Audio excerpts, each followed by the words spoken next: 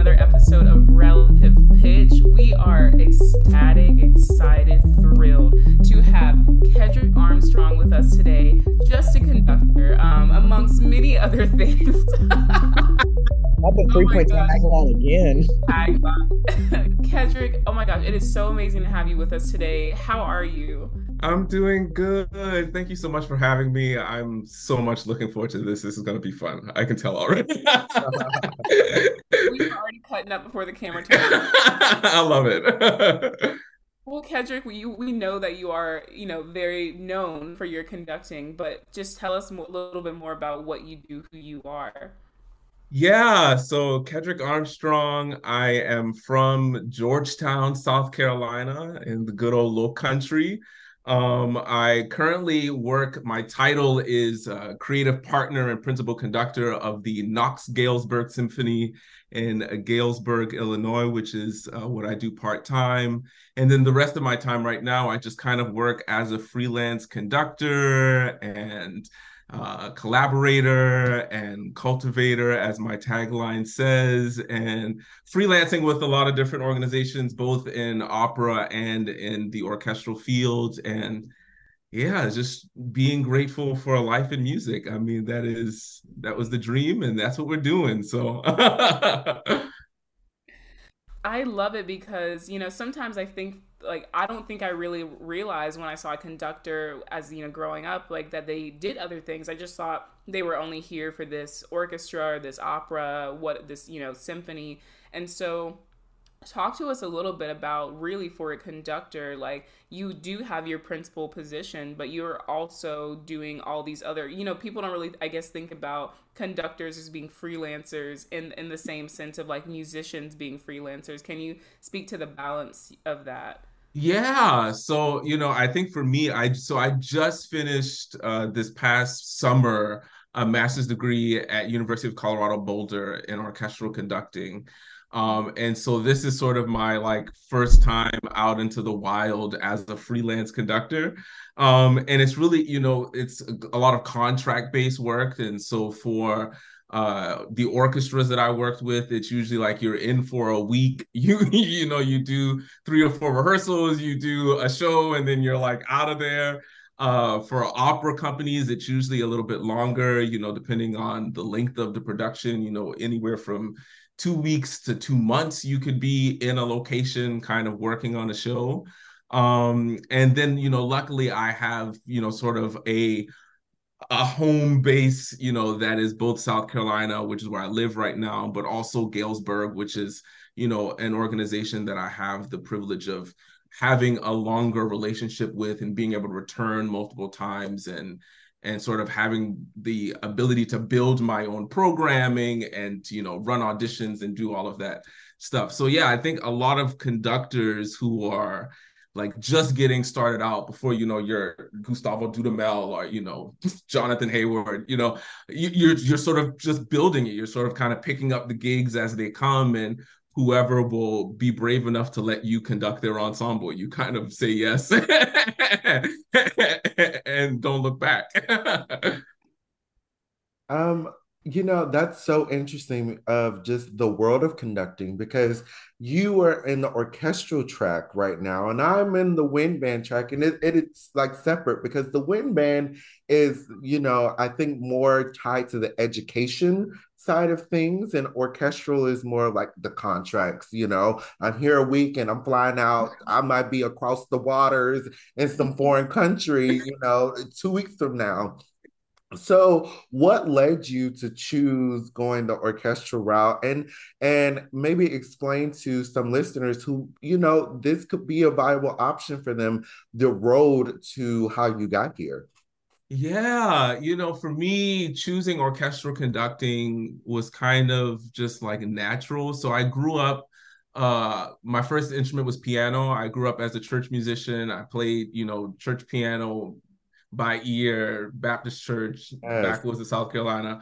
But I hated practicing piano. Like it was not like, I just wanted to show up and jam and like go home. Like Yeah. that was my MO. And I chose clarinet. I was a clarinet player, and clarinet was what I, studied from middle school up until undergrad. And so that kind of naturally led me into the orchestral world. And I was always interested by the mass of instruments. Where I was growing up, we didn't have string programs in our schools. It was like you had a band, and our district had a string program. So I was lucky enough to be a part of that met on Saturday mornings, and learned cello and violin. And so by that point, I was like, oh, there's these string instruments and these wind instruments, and like people be putting them together. And like, by the time I got to be introduced to an orchestra, I was hooked. I was that group of musicians together, and how flexible it was.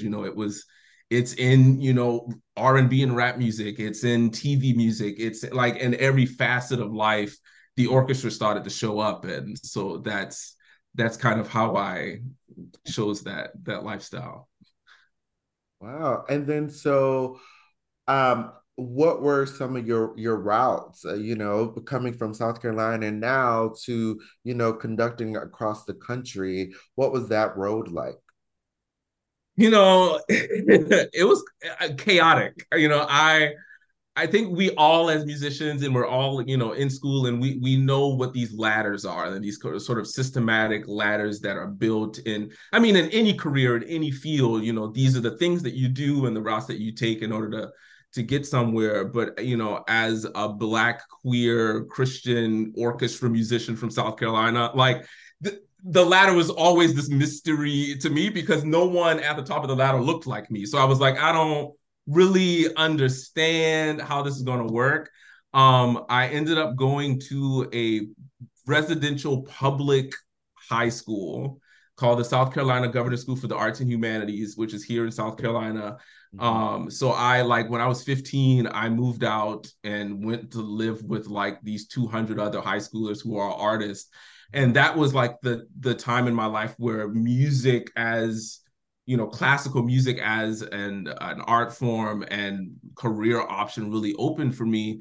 And by that time, I knew I wanted to be a conductor, which was very young. Like I'd formed my first like chamber orchestra in high school, and we did these rehearsals, and I was arranging music. And so, for me, it was always music. And governor's school led to me going to Wheaton College, which is where I did my undergrad in music history, because by that point I knew that I did not want to be a performance major. I had horrible and still have horrible performance anxiety. And so like the idea of playing in master classes and playing recitals was like, why would I like throw myself into the fire? Like, why would I do that? So for 4 years of that, after doing it so intensely in high school for 3 years, was unimaginable. But I was a nerd. I loved scores. I loved the research. I loved rehearsals. Like I would rather be in rehearsal all day than do a show. And so music history undergrad, I took 5 years off in between undergrad and did my, just finished grad school. And so, yeah, it was, kind of all over the place for me or choosing and becoming an orchestral conductor, but it was always making music in that way. That collaborative form of making music was always the goal. Yeah. It's so funny. Just something quickly, because I resonated with this part of the performance anxiety of facing the audience versus not facing the audience. Because like me as a conductor, I love being in front of that. Now you put an instrument or you tell me to sing in front of these people, I'm not doing it. Like that's no, thank you. I will leave that to Lauren and Michael. They can be on the stage all they want to. But for me, my back will be to the audience. And I'm very comfortable, very comfortable. Absolutely. To go off of what Anthony was just saying, I love being in front of an ensemble next to the conductor. Like I'm literally about to go do it in 45 minutes. And it's just like one of my favorite things to do, because it's a different kind of collaboration. But you can ask Anthony, because I had my, let's call it first in conducting engagement this year. And Anthony, what did you hear the entire time while I was conducting? What did I hear? Remember that? Oh, you're always blowing air. Like you're never done playing the trumpet. Everyone. I catch myself doing it all the time when I'm coaching sectionals and when I'm conducting. I'm like, well, I Hmm. guess I can't do this no more. Just need to sit down and put a trumpet in my hand. What's crazy So is like in like classes, like in undergrad, Michael would be sitting there and he would be dissociating, God knows what, doing what, and you just hear, and it was so loud, and I'm like, Michael, shut up. Well, not only in classes, he will do this at a symphony orchestra concert. Like No, we could be at your concert watching you conduct an orchestra, and if it's a song Michael know, Michael will be sitting there blowing air as if he's playing the trumpet. So loud. And like I don't know if he really realized like people can hear this.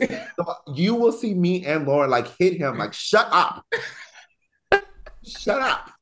but all the funniness leads to this. So what goes on in your head from taking the clarinet and having the performance anxiety to putting a stick in your hand, not facing the ensemble, and you find yourself at home?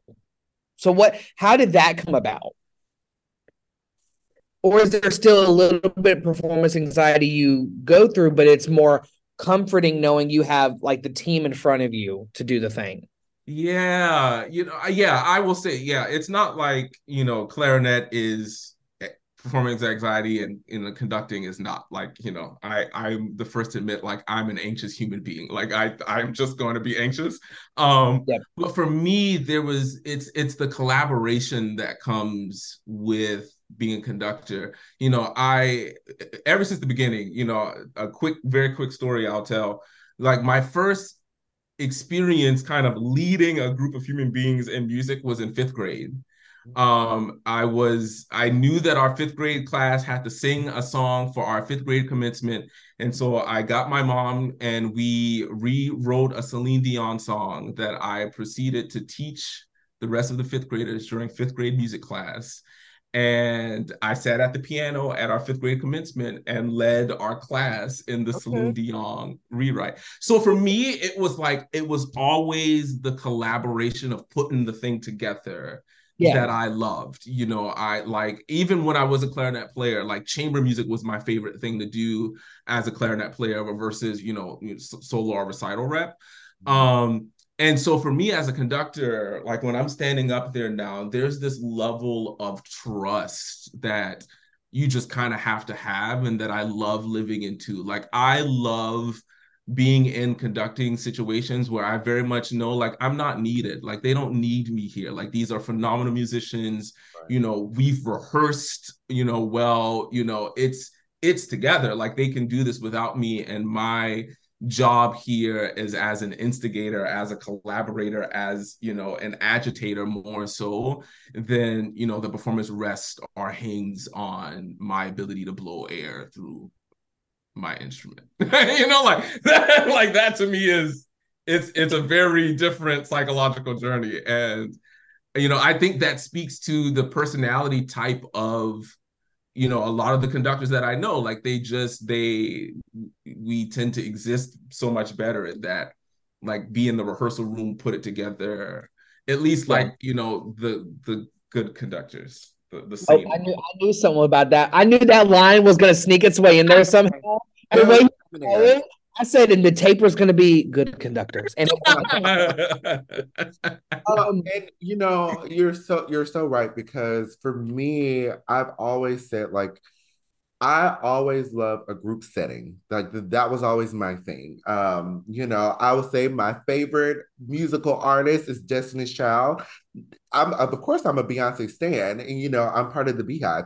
However, it is something about when those girls come together and create art. That to me, as at a young age, always made it like, oh my God, look what they're doing. And same thing being a conductor. It's about the collaborative efforts of everyone.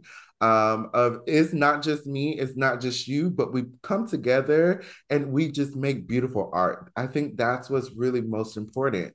Now, for you as being, as you said, a Black queer conductor, how has that journey been for you to continue to create great art, but also realize your Blackness, your queerness in a field where it's not so celebrated as we would like it to be?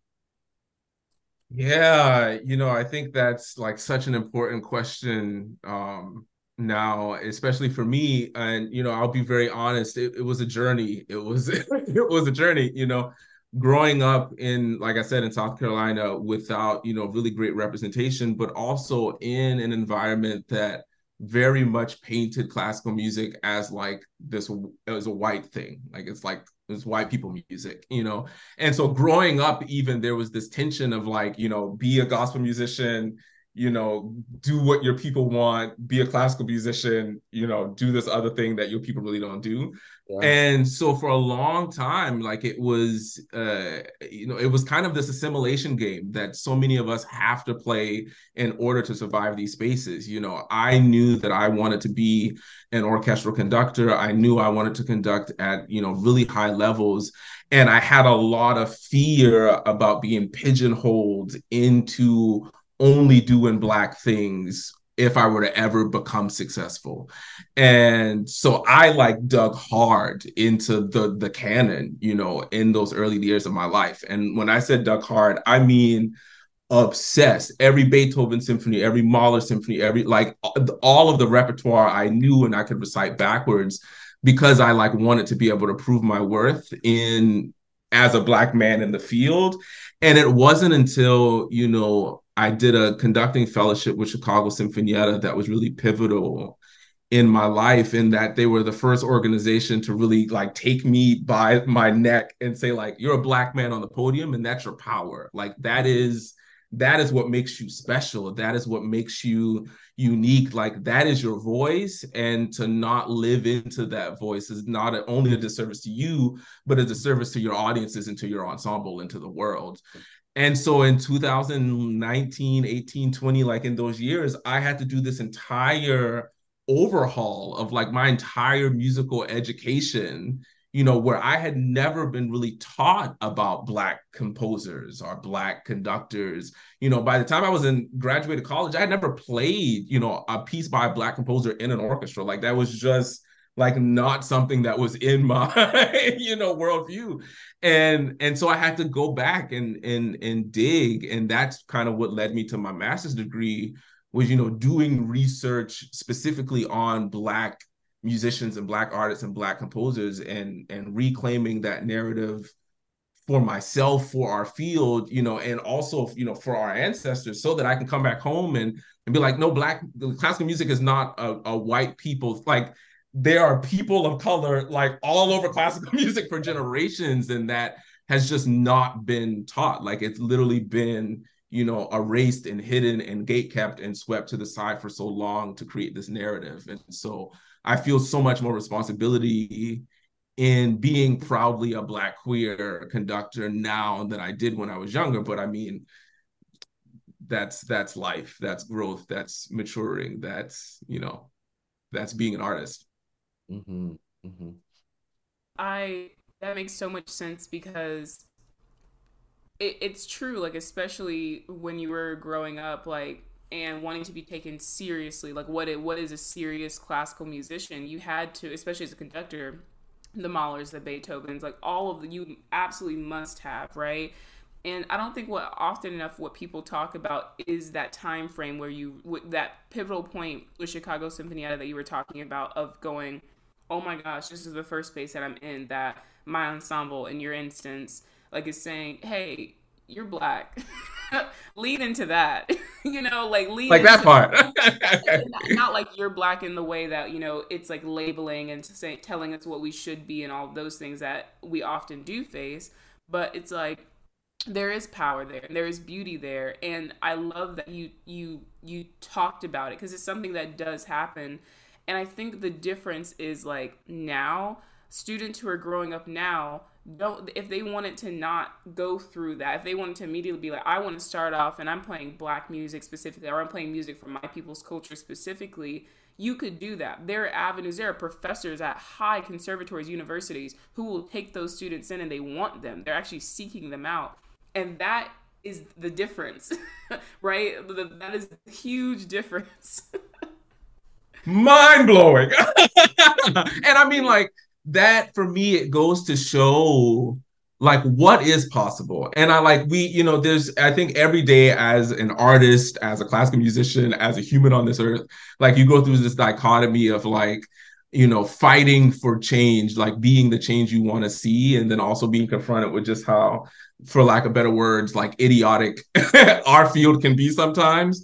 But there are these moments where I think about, I just finished a master's degree where, I watch these kids, have these opportunities, and like there's funding now for like students performing music by Black composers, where like when I graduated in 2016, when I was in my undergrad, like this was not like, we weren't there. And so even to be able to see, just in that short amount of time, how far like we have come is very encouraging. But I'm always, with that same breath, like I just left a master's program. And so I'm like, I know what it's like, and I know what it can be like behind the performative, like, okay, so we did the pieces and we put your, William Grant Still is now taught in theory, and so bye-bye, like that's we did it. So I'm always like pushing for more because there is so much there.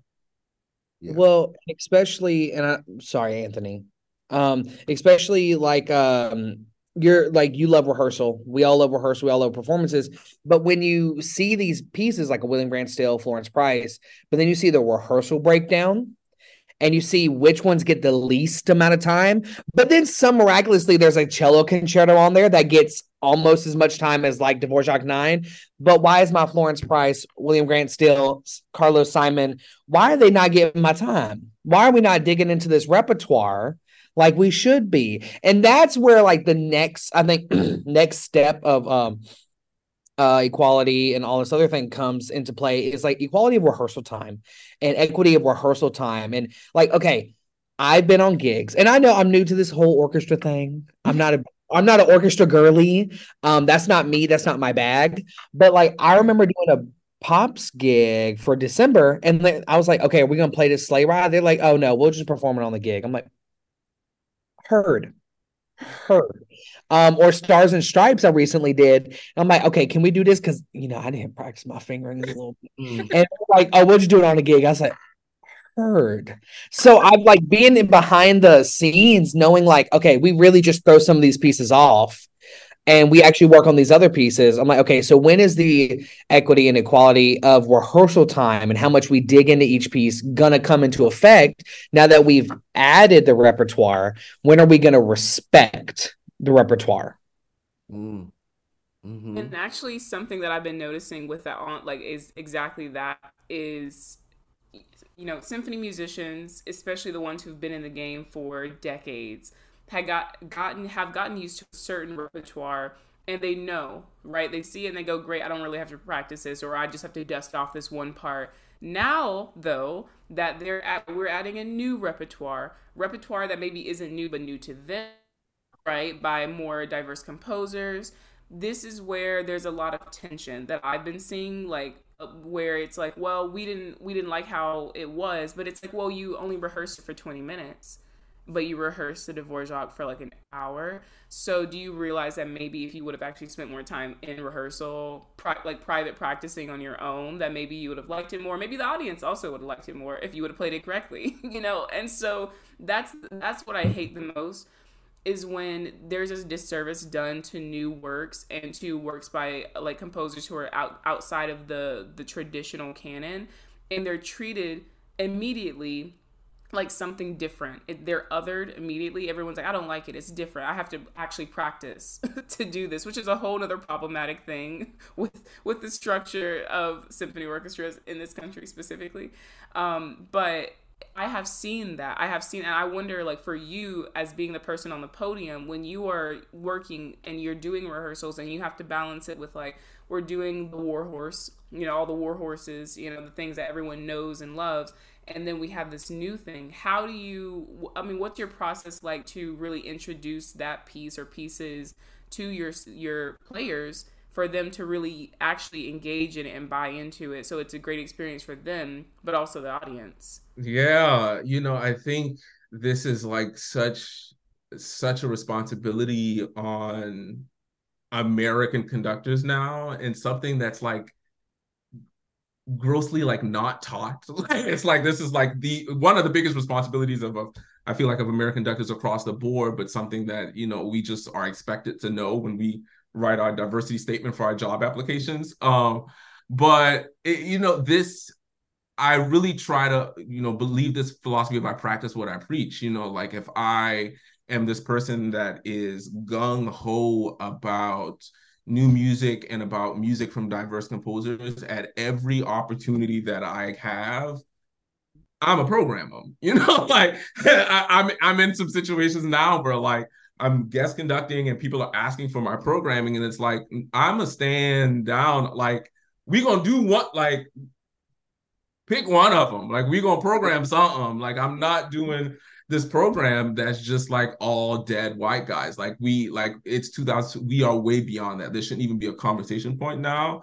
And the fact that for some organizations, if I have to even bring it up, like I'm like, we need to reconsider like what you have on your website about diversity, equity, inclusion, because it shouldn't be this like, oh, well, we did it in February and so we did it. Like, how do I make this a part of our everyday experience? And then for me, like you said, in rehearsals, I have to try to like figure out how to economically make that happen. I'm doing a program in a couple of months that's Shostakovich 5 and a new work by Carlos Simon. And like, it can be so easy for me and for a musician to be like, oh my God, Shostakovich 5, like, we gotta get this thing. They play this. They know this. And and it's like, this is where I think like ego you cannot have an ego about being a conductor. It cannot be about you and your interpretation and your relationship with, like, it has to be about best serving the composers and the people in front of you. I know they know Shostakovich. I know the Carlos Simon is a new piece. I don't care how well I want the Shostakovich to go. I know that I have to give Carlos Simon's new work like a lot of time, and a lot of time being like uncomfortably more time than this organization would think that we should be spending on this piece for, like, but it's that's what's necessary, and that's the kind of space that I want to give living composers of color, because that's the experience that has been stolen for so many of them, for so many generations before. And so I like, it's really important to do that. And for me, I just model it. Like, I'm like, if I do it, like, usually when I'm asked for a rehearsal schedule, there's no musicians committee is like, I just put it out there, and I'm like, and I just have to live into it in the rehearsal. Like, it has to be a strategic and well-organized thing. And they have to trust that I have a reason for why I'm doing that. Facts. Yeah, something that you just said in the middle of your statement about the dichotomy of you send your program to some of these organizations that on their website has strong diversity statements, DEI statements. Written by Grammarly. But however, you being on like the flip side of that and kind of seeing the behind the scenes, you're getting a little pushback of like, well, we've already done our Black pieces already. What has that been like, seeing that and hearing that for places that specifically say, oh, we are DEI positive? But the question is, are you? I think this goes back to something Lauren was saying earlier of just like, I mean, for lack of better words, and I really don't like this word, but for lack of better words, laziness, like just the laziness that is inherently a part of some of these systems, and the fact that people have been allowed to become lazy. Usually when I met with that, and I mean, like, this has been from professional orchestras, I dealt with this, in collegiate settings of just like, even when they want to do pieces by Black composers, pieces by diverse composers, Like it's either, oh, we've already done that, we don't want to, do that anymore, or like that's too hard, or like no one really knows what that is. Like we can't sell tickets with that, or like it's too weird, it's too unfamiliar, because like something that a huge part of my master's research was Black modernism and examining Black modernism in composers of the 20th century, and saying like, hey, there were Black composers out here who are Black composers, but they weren't writing influenced by jazz or influenced by the spiritual, like there's this diaspora of Black people writing classical music that ranges everything from William Grant Still, to Julia Perry, who sounds like, Hindemith or Stravinsky. Like the gambit is wide. And a lot of that even comes from like, they're comfortable with William Grant Still and Florence Price. Yeah. Like that they will rock with. But if it gets a little too musically out there, if it has a little bit too, Julius Eastman, if it's a little bit too politically concerning, like we just won't even mess with it. And I just try to push back. I just try to find ways to insert and find my audience.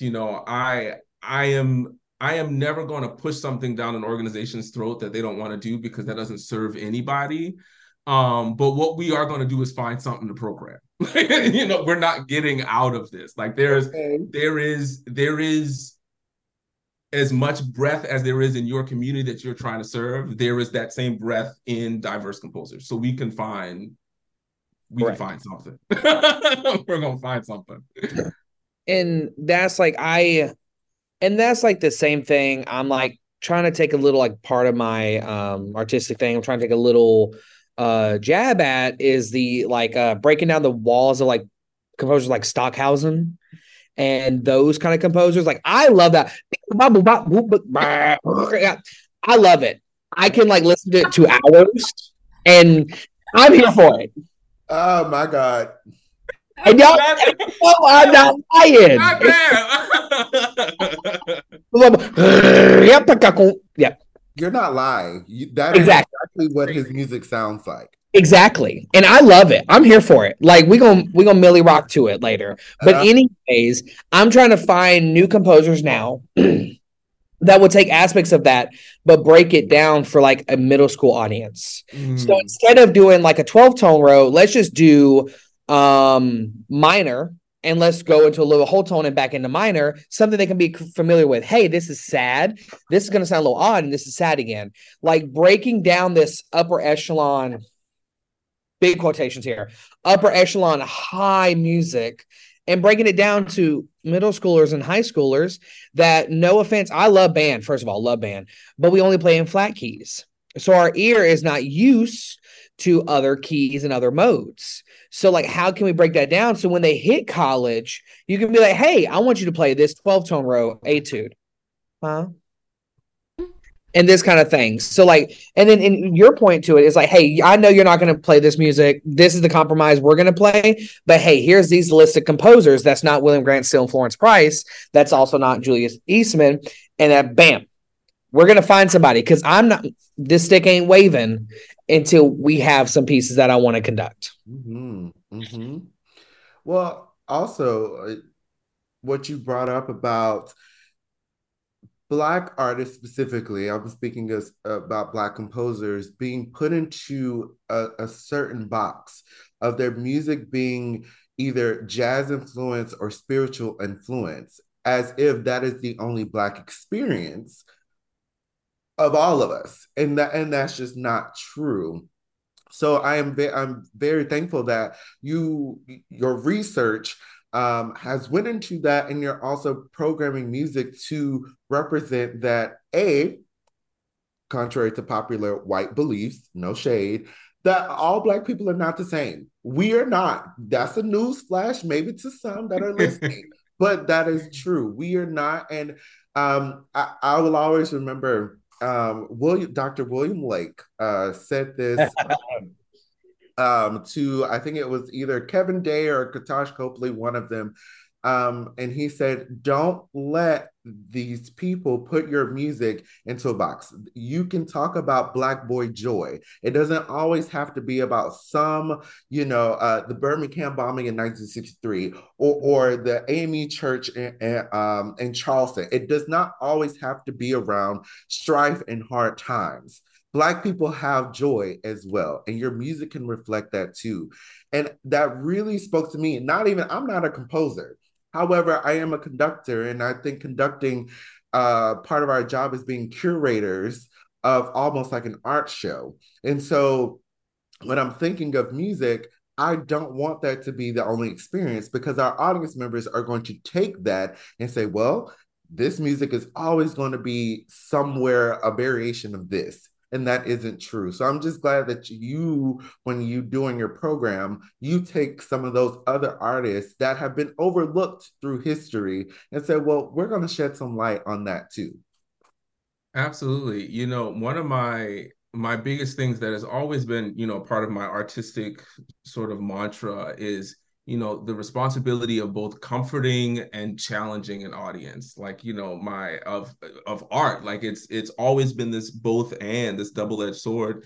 And in my own work of, trying to bring these voices to the music, I'm also like, I'm not just gonna do that. Like I like to tell people that my programming is like everything from Monteverdi to Montgomery. Like it's gonna be like what I like. And I'm gonna sit down at the harpsichord and jam out to some early music. I'm gonna conduct Stockhausen. I'm gonna do, I'm just gonna like, I love music. And as an artist, as a conductor, like all I want is for my audiences and my musicians is to love it as much as I love it. And that is our responsibility, to just put it out there and to do that justly and equitably and responsibly, and in a way that truly reflects and serves your community. And I truly believe if like all arts organizations like actually took that to heart and actually like, put that at the source of what they do, and like really looked at the community and really made everything they do a reflection of the people that they serve, like we would be in a much different place. Mm-hmm. That was resounding, resonant, everything. And I'm just like immediately look at Lauren, because Lauren's loves community engagement, loves that kind of thing. And like I'm thinking about it like now sitting in an orchestra, and then also sitting just in music in general and fighting for our place in society, still our place in younger people's lives, and just like, why don't we really we have these resources, a lot of major orchestras have plenty of resources. Take a look at the communities you serve, the communities you don't get enough of in your halls, and find a way to reach them, and truly find a way to reach them. Not like, oh, okay, so if I'm going, like if we're in Georgia and I'm going to venture down below Atlanta, let me play this kind of music. Or if I'm going to venture above Atlanta, let me play this kind of music. But in Atlanta, I'm home, so I can play this kind of, no. Like you need to really look at your repertoire selection through the whole year and make sure there's something at every month, at least, that they can find a reason to come to. Like band directors can find a reason to bring their kids to your organization. I know at Chattanooga, we're doing this new series. It's not one of our masterworks yet, but it's pay what you can pay. Like you could pay $1.50 and come hear a concert that day. Or you could pay the normal ticket price. I'm like, okay, that's a way we can serve certain communities. So now let's start looking at the programming in which we do that one. Because if we can get them in the door with this thing, we can offer some other things down the road. We don't have to do a Gershwin Pops concert or a Frank Sinatra Pops concert, or, you know what I mean? Like the plethora of pops on top pops. Like we can do other music that engages every community around us, but we have to be smart about it. And we have to actually put forth the effort and thought-provoking things. Put forth the effort. See, that's that a lot on that part. Like what I see within, like, because that's exactly what I would do with the symphony, is I find ways to be out more in the community, to see what's going on, to meet with artists, to be, in different youth programs, and just seeing what's going on and what are the needs. Because another thing that I really hate is when organizations come into communities and tell them what they need and tell them what they should be, what they should enjoy, what they should desire. And my biggest question is always like, well, why should they want you in their community? Why should they want you here? Why should they take their money, their resources from their communities and put it into your organization? Like I always start with the why. Like, why are we doing this? Why are we engaging with these groups? And like for me, especially being like a Black woman, I know that I have some, especially in certain spaces, they want to be welcoming, and it's amazing for me. But then I also represent an organization that I'm like, I have to make sure that I'm doing my part to like not allow this organization that I am a part of to just come in just because their guards are down because they see me walk into the room and they're like, oh my gosh, it's Lauren. I'm like, it is Lauren, but let's make sure we get you set first, like before I introduce any of this stuff, because that's the biggest thing about these kinds of roles, because they're popping up everywhere. There's community engagement coordinators, community relations managers popping up for all different organizations in the arts, finance, tech, everything. And there's a responsibility with that too, to be like, don't just play into what they want you to be. Like, I want to make sure that I'm doing it for the right reasons and that it is actually helping the communities that I'm serving, because that's what I'm doing in this work, in this role that I'm doing. I want to serve the communities, and that's a huge. It's a lot of reflection that I have to do with every single partnership and opportunity that I have, every single conversation I have, to be like, okay, we did do this, but let me make sure I go back and say, hey, like, if you're not comfortable with this, or all these different things you have to think about.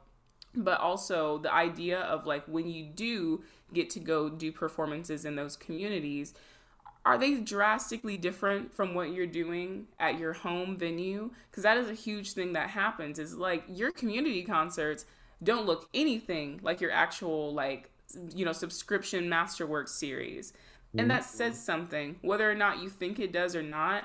That says something to not only the musicians, but the community. When you say, this is a free concert, this is one you paid for, So I don't know. It's a lot I've been learning and noticing, and things that I really try to bring into the perspective, which is another thing that I do, is like, I take the perspectives that I learn from out there and I bring it back in and saying, this is how you're being perceived. Change it. Change it or die. Like, and there it is. It's just the truth. And like, I mean, for me, I'm so grateful to have you and so many other amazing like artists who are out in the community doing the work now, because it's about the representation of who you are, but also you are intentionally doing this kind of work. You're intentionally bringing about this kind of change that you want to see. You're reflecting all the time. You're shifting, you're changing, we're growing, we're evolving, and you're taking that with you everywhere you go. And that's inspirational. And I hope that if there are people listening to this who maybe you feel the same way, you're like, I was on this track and now I'm realizing that I didn't put a lot of my identity into what I was doing, and like, make this the moment where you go, I can do it. Like, take a moment to really realize it is possible. We're seeing it, right? We want to keep pushing it forward, but like, at the same time, like, you can do it now. It can start with something very small, and then it can change over time. So, Kedrick, thank you so much for sharing your wisdom, your experience, your knowledge with us. I mean, I already knew this was going to be a hoot, but like, I didn't like it. Just thank you, truly. Thank you all so much for having me, and I mean, for giving space for us that are out here in the world trying to do the work. I mean, this has been healing. I very much appreciate it. Absolutely. Well, what's happening next? Where can we find you? What are your next engagements? I am traveling back to Galesburg next. We have our Christmas Baroque concert that we're doing at the beginning of December. And then I'm heading to Atlanta to workshop in opera at the Atlanta Opera for a couple of days. And then Chicago at the beginning of the new year. So you can find out all of that and everything else on my website, KedrickArmstrong.com. I think that's what it is. Well, everyone, make sure to go check out Kedrick's website and try to find him if he pops up into your city sometime soon. And we'll see you next week on Relative Pitch. Bye, everyone. See you later.